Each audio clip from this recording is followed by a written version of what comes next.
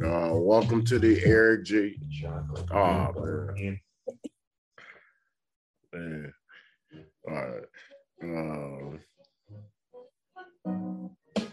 All right. Welcome to the Eric J. the Great podcast show. Got a special guest on the show today, author Kadesha Powell. How you doing today? I'm good, Eric. How are you? Hey, I'm doing all right. Okay. Thank you for having me. Oh, no problem. You know, I do these all the time, so I met a lot of different people. So,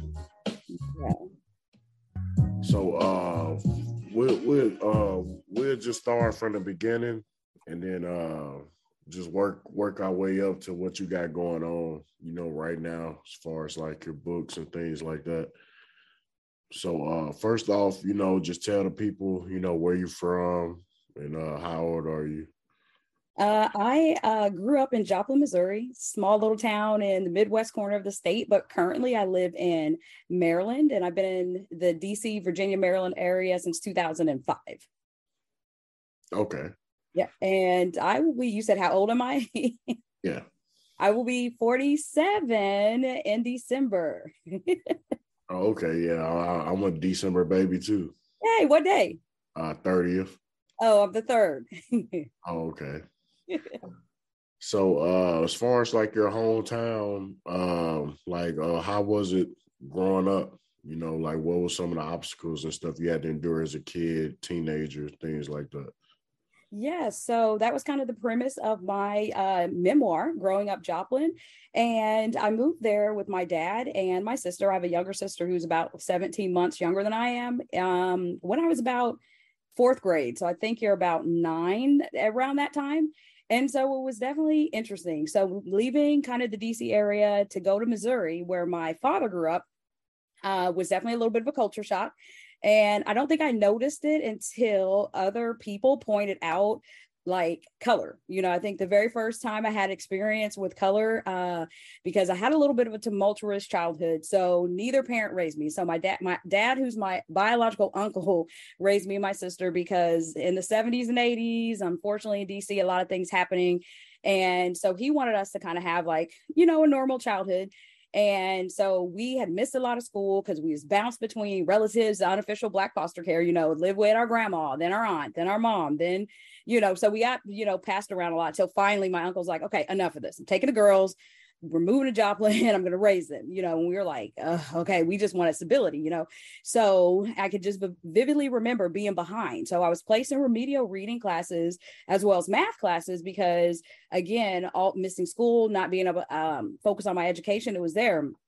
So I remember an older white teacher that I had, I was struggling with some words in a book, you know, and she snatches the book from my hands. And like literally to this day, I hear her saying like, you know, colored kids do not learn like white kids, and you will never be a strong reader. This is what she told me, 4th grade. So I tell people I look down, you know, to kind of see, okay, I'm brown, looking at the rest of the kids who are not brown or any other kids of color. And that was my introduction to color. It would be a theme throughout the entire, you know, period growing up there in Missouri, which is why I chose to leave. And I think the beautiful side of it is leaving to see a whole nother world, to be able to find like self-acceptance when, you know, because it's difficult when you're the only, like in any situations, you know, especially in kind of like white situations, because now not only am I the only, I have super ethnic name. So Kadesha. And then my sister's name was Yonika. So, you know, it was just a lot. So the microaggressions, not wanting to say our name right, you know, always being like, okay, you're da-da-da, for a Black girl, being tagged on like everything, where we're like, why? But again, until you're growing up with that, until you're outside of it, you don't really kind of see anything wrong with it, or like, oh, don't let it bother you too much. So that was it. So dating was also interesting because the town had 3% like Black population, right? Not very big. And we was all related, right? So if you dated anyone, you know, it was one of two things. It was either, okay, it has to be in secret because I can't bring you home to my family because I'll get in trouble, or they're racist, or, you know, flat out, they would be honest, you know. So I was just like, I'm never going to be a secret. And my dad, had taught me, my sister, well, if he can't be seen with you in public, then there's nothing you need to be doing with anybody in the private, point blank, so that was a little bit difficult. Now there was a couple that was just like, okay, I don't care about my family, or their family didn't care, so that was definitely, interesting. But more often than not, it was always issues with color first than anything else, kind of coming up again in the environment. And now, again, granted, some phenomenal people in the town. I can't say that there aren't any. There really are. But the overall shape does a little bit of a damage to the self-esteem, that you kind of have to unlearn things, as you grow, see the world, and get exposed to different things. And I think leaving Missouri and then international travel, helped me with that. Okay. So as far as, getting passed around like that as a kid, that can have a lot on that effect on you, especially transition to your adult years when you're a teenager. So what type of effect that had on you not being around your parents as much and having to be raised by your uncle and people, their family, but they're not supposed to be raising you. Yeah, that had a massive effect, because a lot of people are like, oh, I didn't have my mom or my dad. And I'm like, neither parent raised us. Now, my mother, she had 5 children. I'm her third and her first daughter. And then my biological father, he has 6, and I'm his oldest. So I have like 9 brothers and sisters out here, but I was only raised, again, with Yonika and I. It does a huge effect on us, because the adults never told us like why we got passed around. It was like a family secret. Now, I know drugs was involved. Both struggled with some addictions and things like that, unfortunately couldn't be helped. But whether they thought, well, you guys are too young to know, no one attempted to let us know that it wasn't our fault. So we internalized it, which kind of turned it into a people-pleasing situation growing up, of where, okay, if we do something wrong, we're going to be kicked out or we got to leave, because we never knew the answers, until, of course, we grew up later. But we also had to internalize that. And I also feel that the other part of it was I had the hardest time trusting people. Like it's not easy trusting people. It's not easy letting people in. And it's still difficult, now. And I'm in therapy, and I tell people, get a therapist. Get you a therapist that, preferably, if you can, it looks like you in a sense, because there are some cultural things you may not necessarily have to understand. But we unpack some of that. And again, some of that's so deep rooted that it's like a big onion, So when I taught high school for 13 years, and I left the field in January. I would be able to relate to my students. I taught in DC. So having to just be honest about my story, about understanding, okay, well, if your mom or your parent is doing this or that's acting, and it made me more relatable to my students. I also think in my book as well, because it's not a family secret to me, And when I talked to my relatives, they were just like, we were trying to protect you, but they didn't really know, what to do. And so what I did with my own son, I have a son, he's 25. I was always honest with him about everything, no matter, oh, he's too little to know about that. No, I started at 2 and 3. I started teaching him his private parts, and nobody could touch him. And there are no secrets between adults.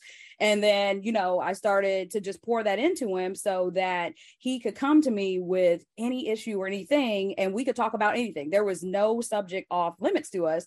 And even if they were uncomfortable for me to talk to him, I forced myself to talk to him through, so he had the knowledge. And, unfortunately, his dad chose to leave, us. We hadn't seen him since Israel was about 3. And I would always tell him, I definitely sympathize with how you feel. One day, and I never spoke bad about his dad. I said, one day you'll meet him and have to sit across, and he has to answer for where he's been and why he hasn't been there for you. But know that you're surrounded by a circle of people who love you, who do anything to get the best for you, like that. So, now I've seen little bits of how he's internalized that a little. But for the most part, when I had a kid, and then what was 2 things happening. We were like, well, if we have kids, they're not going to have like super ethnic names. My sister and I literally made a pact at like 12 and 13, because it was just too much with the names. And then I have Israel, we call him Izzy, and she has Brendan. So now we're also seeing a shift with the names, that the people that were born like Gen X, like us, with super creative names, kind of going back to, giving the kids some kind of traditional names, because we're also seeing how that plays effect in the systemic racism in jobs and applications and all this stuff that we literally see and have experienced. Okay. Mm-hmm. So what activities you was into as a kid? Like, did you play any sports or things like that? And also, after you answer that question, answer what you went through as a kid. Did that kind of transition you into like being an author? Because I know like a lot of people when they go through a lot of adversity as kids, they either have diaries or they'll start venting to themselves and not writing it down, and then eventually just start writing it down. Mm-hmm. Mm-hmm. So when we grew up in Joplin, small town, like 50,000 people, it was pretty safe. Like we would be outside from the sun up, so sundown in the summer times, bicycle over to our friend's house. We and my sister were very active because, like I said, 16 months kind of separated us. So it's almost like a twin. So anything we wanted to try, my dad was like, cool. But the rule was, if you try it, you got to finish either the season or whatever it is. So he started us in gymnastics, and then we were kind of like, yeah, we're not feeling this. So he enrolled us in soccer. He then became our soccer coach and, we were pretty good. Plus across the street from us lived two cousins. So we have two older cousins. So we're the oldest four. And so we were always playing and roughhousing with them and their friends, football, wrestling. This was time when wrestling was real popular. We're actually pretty good athletes. So I love soccer. I played soccer for 11 years, indoor and out. And then my sister, she liked basketball. So she played basketball. We came back together for softball in the spring. And I remember when we first got to softball, it was pretty terrible because my sister and I are both left-handed. My dad, it didn't dawn on him, like once he was getting all the gear and he signed us up, that, oh, hey, so he gave us these right-handed gloves. And of course we didn't know. And he's like, okay, I know my girls are better athletes than this. What's happening? And then it dawned on him one day and he's like, wait, they're left-handed. So went out. And so by that time, my sister took to right-handed. So she does everything right-handed except for like eat and write. Me, I'm a full lefty. I bat left, kick left. I'm a full left dominant, person. So I think sports was a great connector because, again, the town being so small, you grow up and go to school with all the same people you meet. So soccer matches, we travel a little bit for the leagues, and then school happened at the time that I was growing up. School, we didn't have a soccer team. So I played with the Boys and Girls Club. And then I also volunteered there to give that time. So stayed active. And I think being active in sports and kind of, like I said, being a tomboy, I feel like it kind of kept me out of a lot of trouble that some of my other friends was getting into, because I was working part-time, playing sports and going to school. So it wasn't really any time for anything else. So then your second question about, was I always kind of a writer? I would say yes, but I would say it manifested in storytelling.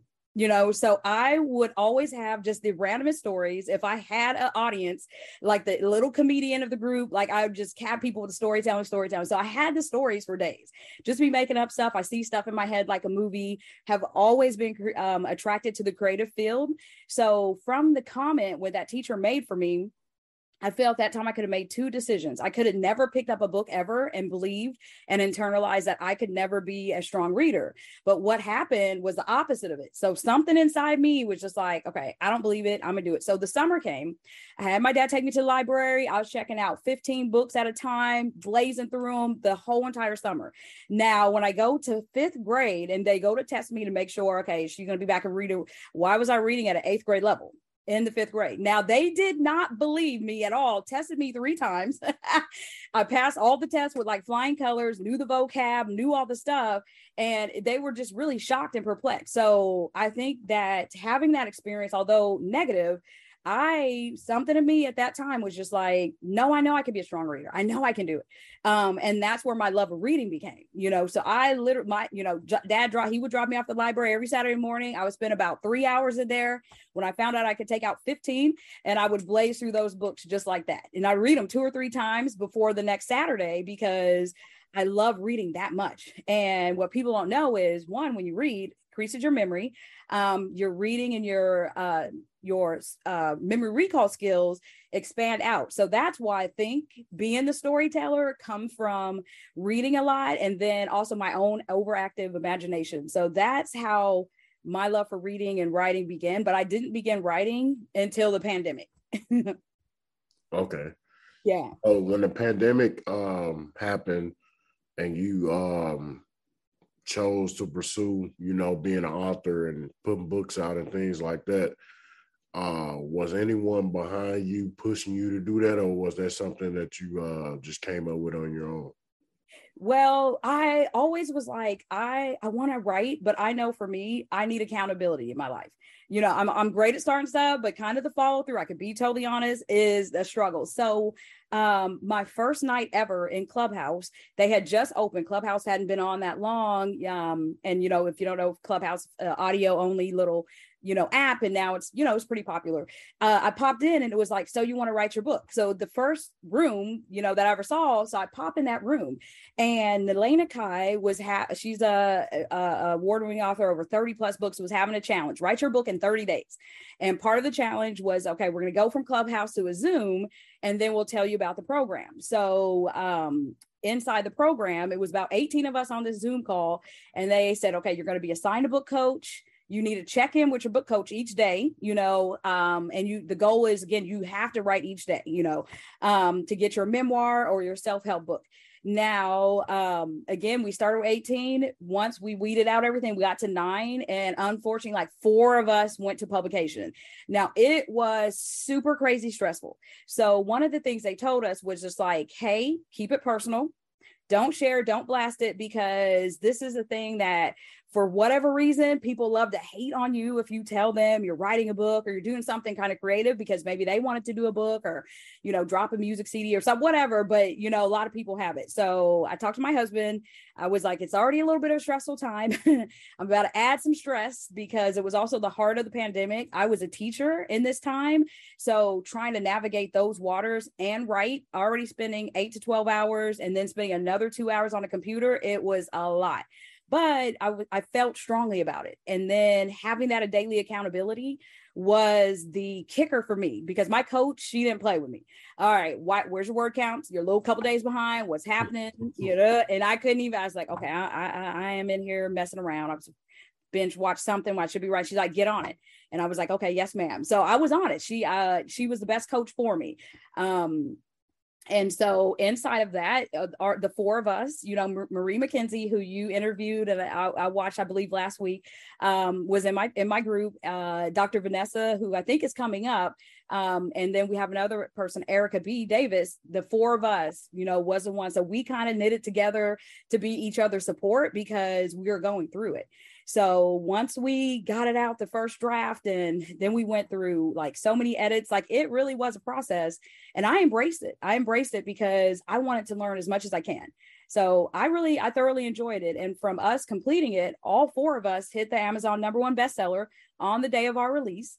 And then we also had opportunities to write with the tribe, at some higher levels. So Erica and I co-wrote our Queen of Bahia, which we see here is a Queen of a Castle series that she has. Dr. Vanessa, I believe, continued on with the Pleasure series, and then I think Marie is in that as well. So we had opportunities, because we showed and proved our writing skills and ability and our willingness to learn, to have 2 books come out in a year, within a year of writing and taking the writing serious. So that was like the amazing part of having people behind you inside of what we're working on. And so I shared with my husband, and then I shared with my aunt, because we had to cross check some references of like, when did we leave and what happened? She was kind of my fact checker, but everybody else, I kind of moved in silence, and then I just popped up with a book. And that's why I tell people, you got to move in silence, because so many people get, that one person, well, why are you writing? You ain't got nothing to say. People internalize that and let somebody else's opinion stop them. And we really got to stop doing that. We can't stop negative people, but we can control how much access we give folks. That I think that's just wisdom. So I tell people, move in silence and just be popping up with stuff. And that's how I move. They say, you stay doing this, or you stay. Yeah. I just be popping up with stuff. Yeah, absolutely. So you know, like a lot of people have bucket list things. So like you'll have things that you want to do, be like, oh, I want to do this. But I feel like with being an author, Yes. that's one of those things that you have to have a real passion to do because it can weed people out if you're not passionate about what you're writing or passionate just about just starting about going about doing it. So like what gave you the passion like around that pandemic time to start that process? Yeah. So the passion for me, because when I've told my story or shared it with people, almost everyone's next reaction is like, bro, you got to write a book. You should write. And I've been told that, a lot. And I'm like, oh, yeah.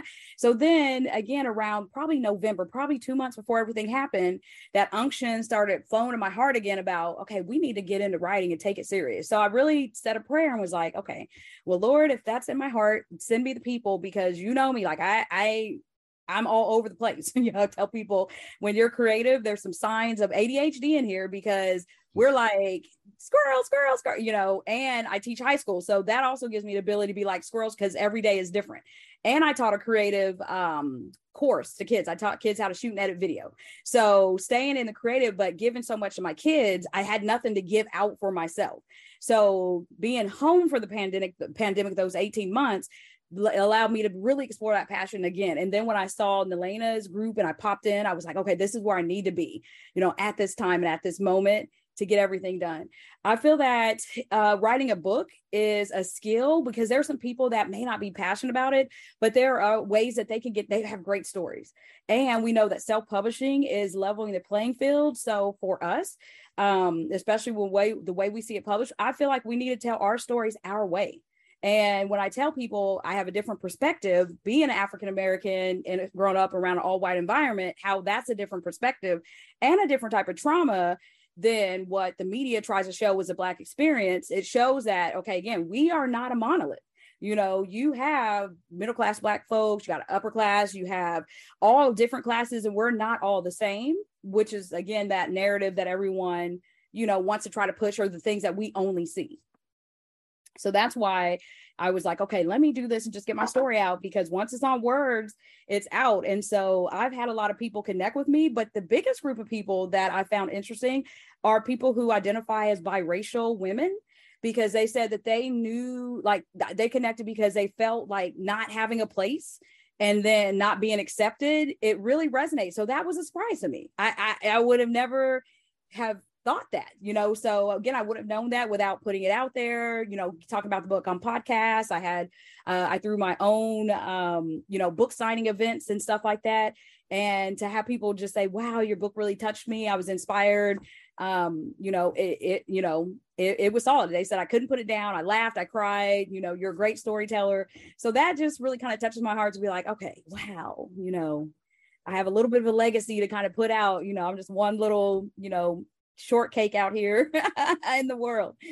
Yeah, so as far as your books, so tell people how many books you have out currently and the names of them, and just give a brief description of what they are about.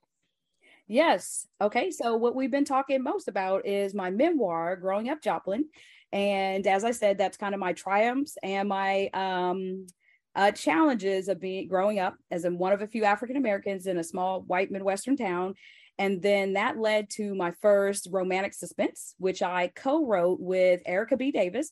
And it is book 9 of Nelena Kai's Queens of the Castle series. And so she has, it's the third of the series. So they started Kings of the Castles, then I think they had Knights. Now we have the Queens, and then Ladies will come out later. But, that's how the opportunity began. So going from nonfiction to fiction and with a writing partner was definitely, again, something new, something challenging. Now, the beautiful thing, Erica and I, we get along great. And we complement each other so well in our writing that one of the comments was like, we couldn't even tell where your voices blended. The storytelling was so well But I think the way we write our story, she's great with the dialogue and I have so much fun. I mean, she's great with descriptions and I have a ton of fun with dialogue, but we work together. It wasn't like you take chapter 1 and I do 2 and 3. We literally work together, for that. So that is everything that kind of happened like within the last year. So I'm still pretty new, but to kick out kind of 2 books, push through that whole thing. That's where they are. They're at everywhere books are sold. So Amazon, Barnes and Noble, a lot of the places. And then if you ever want some more information, my website is just kadeshapowell.com. And then what I'm working on now currently is I'm in a Hallmark rom-com cohort. So I was able to join this class and we'll end in 2 weeks. So my goal hopefully will be that I have my screenplay, sold to rom-com, Hallmark or a Lifetime or some, type of network, and get that produced. So that is what I'm working on. In the class currently I have about out of 85 pages, we're probably about 60, so I'm a tiny bit behind there, but I'm going to, get myself caught up because I really enjoy the story and I just really like writing. So just embracing all aspects of it. Other opportunities have come up. So yeah, that's kind of where I'm at now. Okay. So do you see yourself doing this long term as far as writing books, or is this just a phase you're going through right now?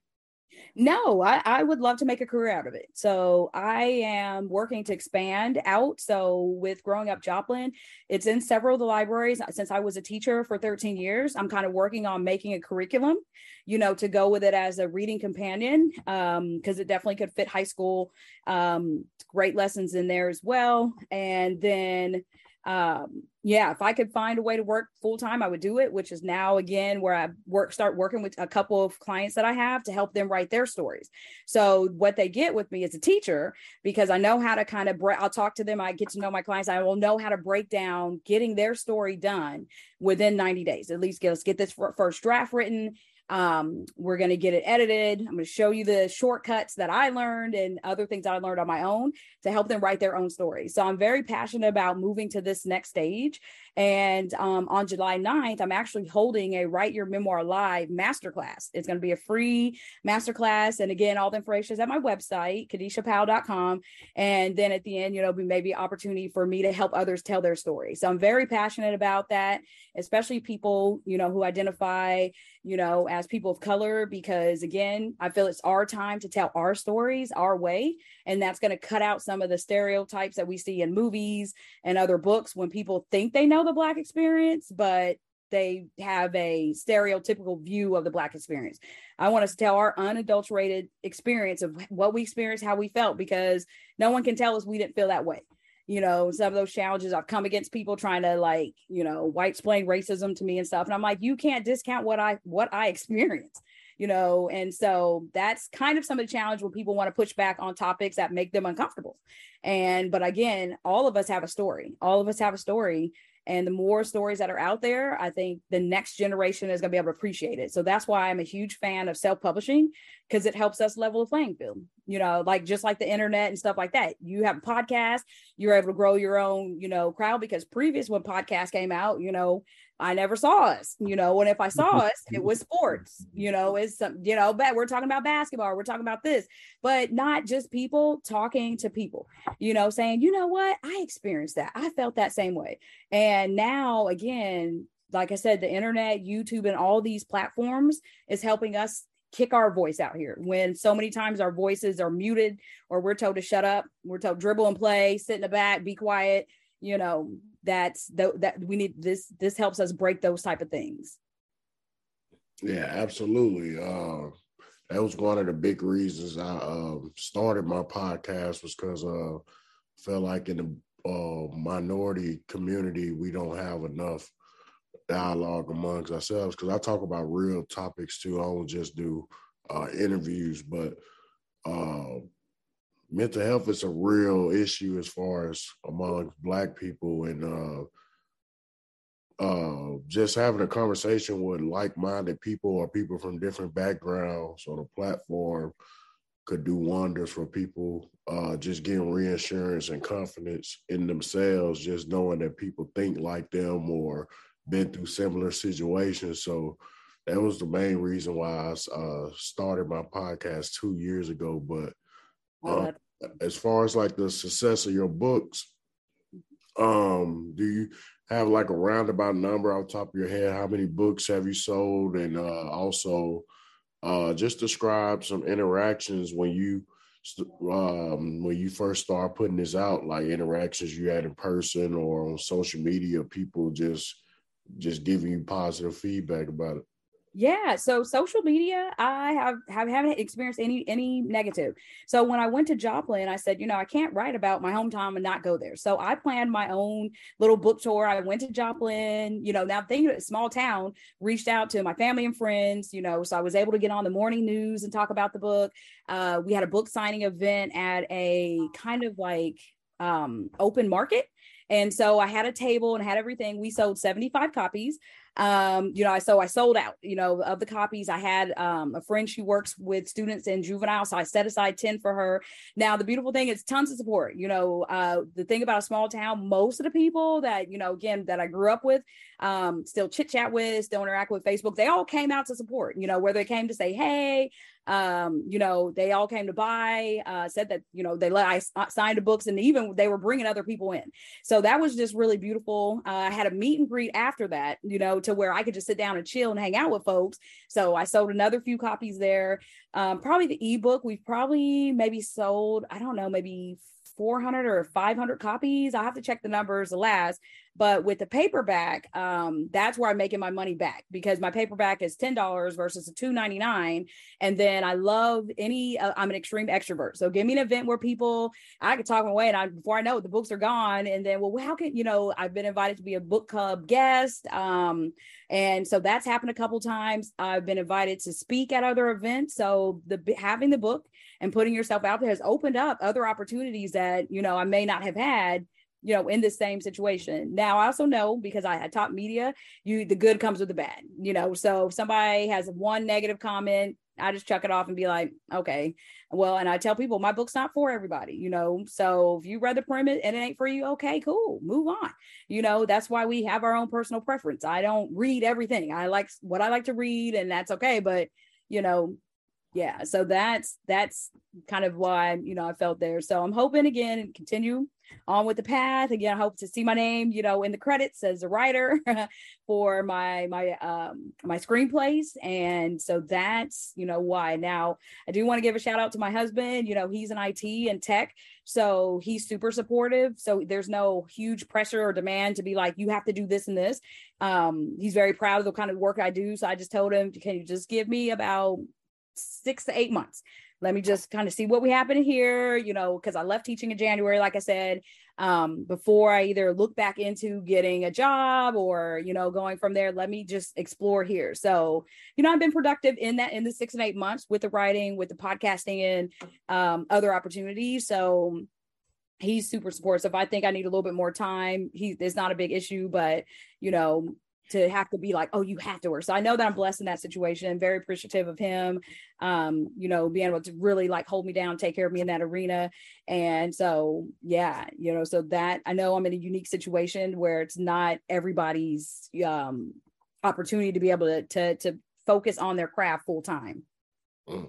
Yeah, I was just about to ask that. Would you leave your job if you got to a certain amount of success with the books and things like that? I was just about to ask that.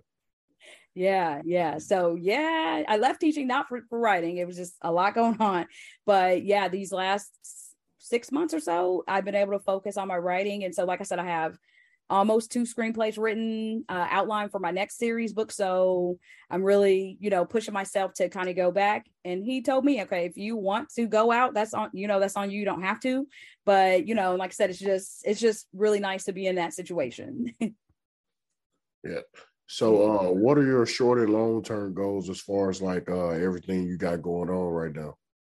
Yeah. So short-term goals in the next kind of 2 weeks to knock out my screenplays. My teacher, her name is Erin Rodman. She actually has sold 5 Hallmark films in the last she wrote them. They've been produced. on Hallmark Channel in the last 2 years. So she's been a huge asset. So I hope, at the end of my class, once everything's done, that she has some opportunities or some contacts where I can find out my next steps to get it sold or get it in producers' hands or find out those next steps. So I know that be it having her as a teacher as well as like a mentor has been great, since she's right now in the thick of the field. She's there. So then now with Nalena Kai's group, just getting the outline for the next series that I'm a part of, that's going to come out in December 2023. So those are some things. The rest of the time, just go to Cabo, some vacationing. That's my second part. I'm a travel agent, so love to travel. I've been to about 15 or 16 countries. I think, again, travel opens our eyes, to such different experiences. And I vacation and I've mission tripped, two different experiences, but being able to be like, wow, have appreciative of what we have here in the US and what other cultures and countries, are experiencing. And so that is that. So yeah. And long term, again, hopefully keep pushing my writing to where I can do it full time.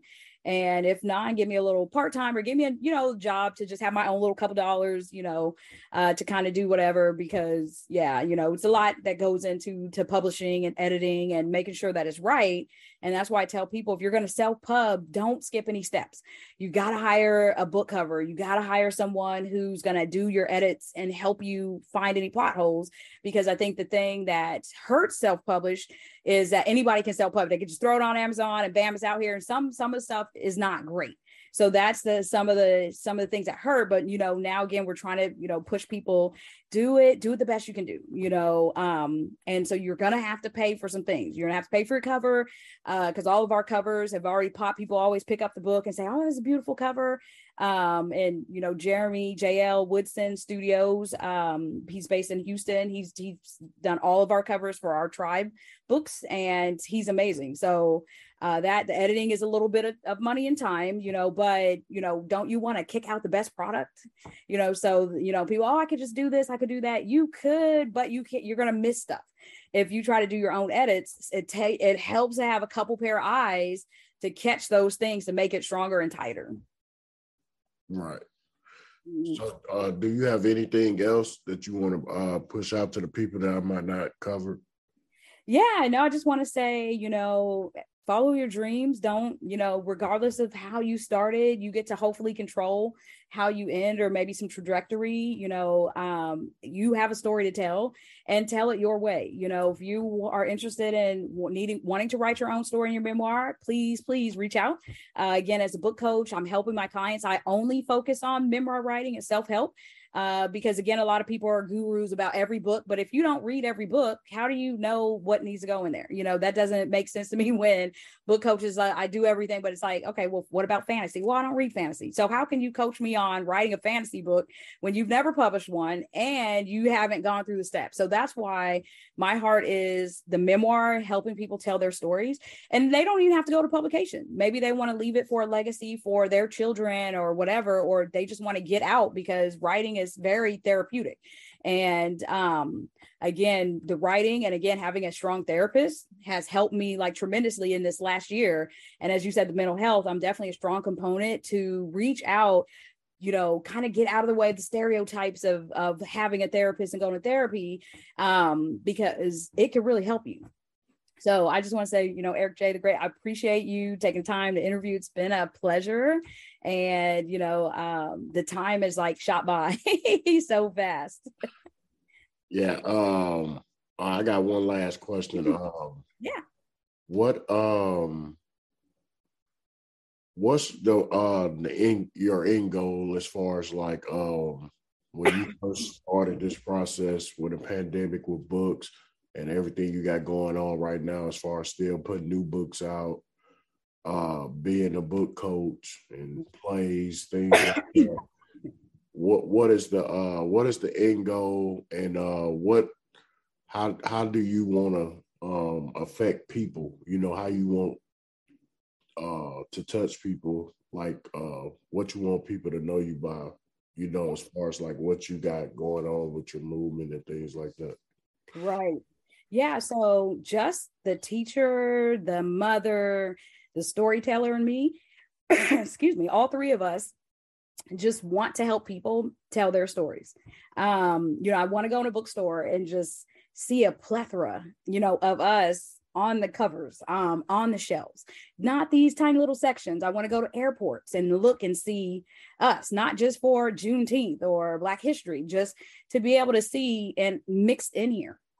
Now, again, like I said, all of us have a story, and our ancestors, they verbally told us the stories. And so now we have the means to be able to put it on paper, where we not only have the verbal, we now have the written, because long after I'm gone, the book still be here. And then the people component, I have a heart for people, which is why I love teaching. I know that I could pull the stories out. So that's why I really want to focus on the book coaching part from there. Okay, excuse me. I'm sorry, a little bit of allergies. And help people tell their stories. So I know I have a passion for both. So whoever I work with will be impacted. And I just want to be able to be known as like a bubbly, fun person who help people, get to their goals. So that's kind of where my heart is. And I know if I keep pushing, I'm going to reach them, because nothing's there to stop me from other than me stopping myself. Absolutely. So let people know how to find you and on social media and your website and things like that. Yes. So social media on Instagram, I'm Kadesha_Powell, as same as Twitter. And then TikTok is just Kadesha_PS. But you can find me at my website where I keep it updated, KadeshaPowell.com. And then I'm real active on my emails, pretty active on my social media as well. So you can hit me up the DMs if you want more information. And like I said, hit my website. I'm hosting a 4-hour masterclass on July the 9th, Saturday, July 9th from 12 to 4 Eastern. It's free. There is a VIP option if you want to have some personal time prior to that, but I want to help people, just give them the information on how to get started. So right now I'm getting into marketing, promoting the event to get people in the room to start this process. Okay. And that's it. I appreciate you coming on the podcast. You can come on the podcast anytime you want to. Oh, thank you. I'll push something out. I drop episodes every week. I drop once a week. So I know your interview is. Let me look at my calendar real quick. Okay. I know it's supposed to come out in July. Oh, okay. Because I got a couple more that comes out before. Let me see.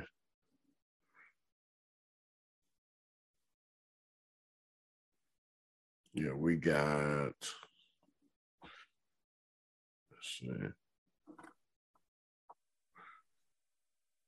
Yep. So that drops July 20. July 20. Okay. No, so August 1st is when the interview. Oh, yeah, that Monday, August 1st. Oh, okay. Yeah, because I only drop on Mondays. Okay. Like I was pushing out like a lot of content, like 4 or 5 times a week, and then this is not the efficient way of doing this. So I had to switch it up recently. So okay, I understand. And so my goals hopefully have at least a mastermind once a month. So hopefully, even if they hear me and they miss July, hopefully they could go to website and I'll have August date up and ready.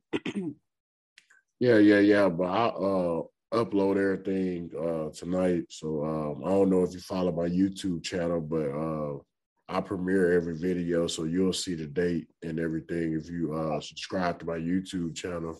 Because I drop them at the same time on Monday at 12 o'clock at noon. Okay. So yeah.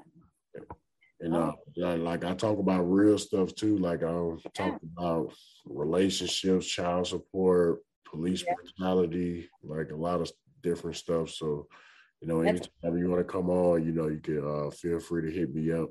Sweet. Do you ever talk to 2 people at one time? Yeah. I just did a podcast, 2 weeks ago with my friends. It was 3 of us on here. Well, it was 4. It was 3 of them. It was 4 altogether, but Yeah. Yeah. So if you ever, this is just food for thought. My husband is Nigerian.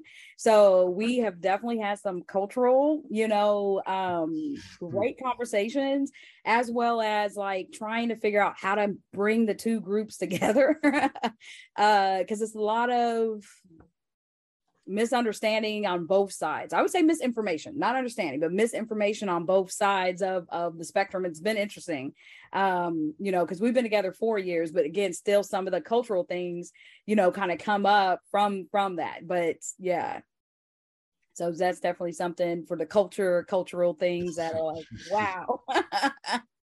So yeah.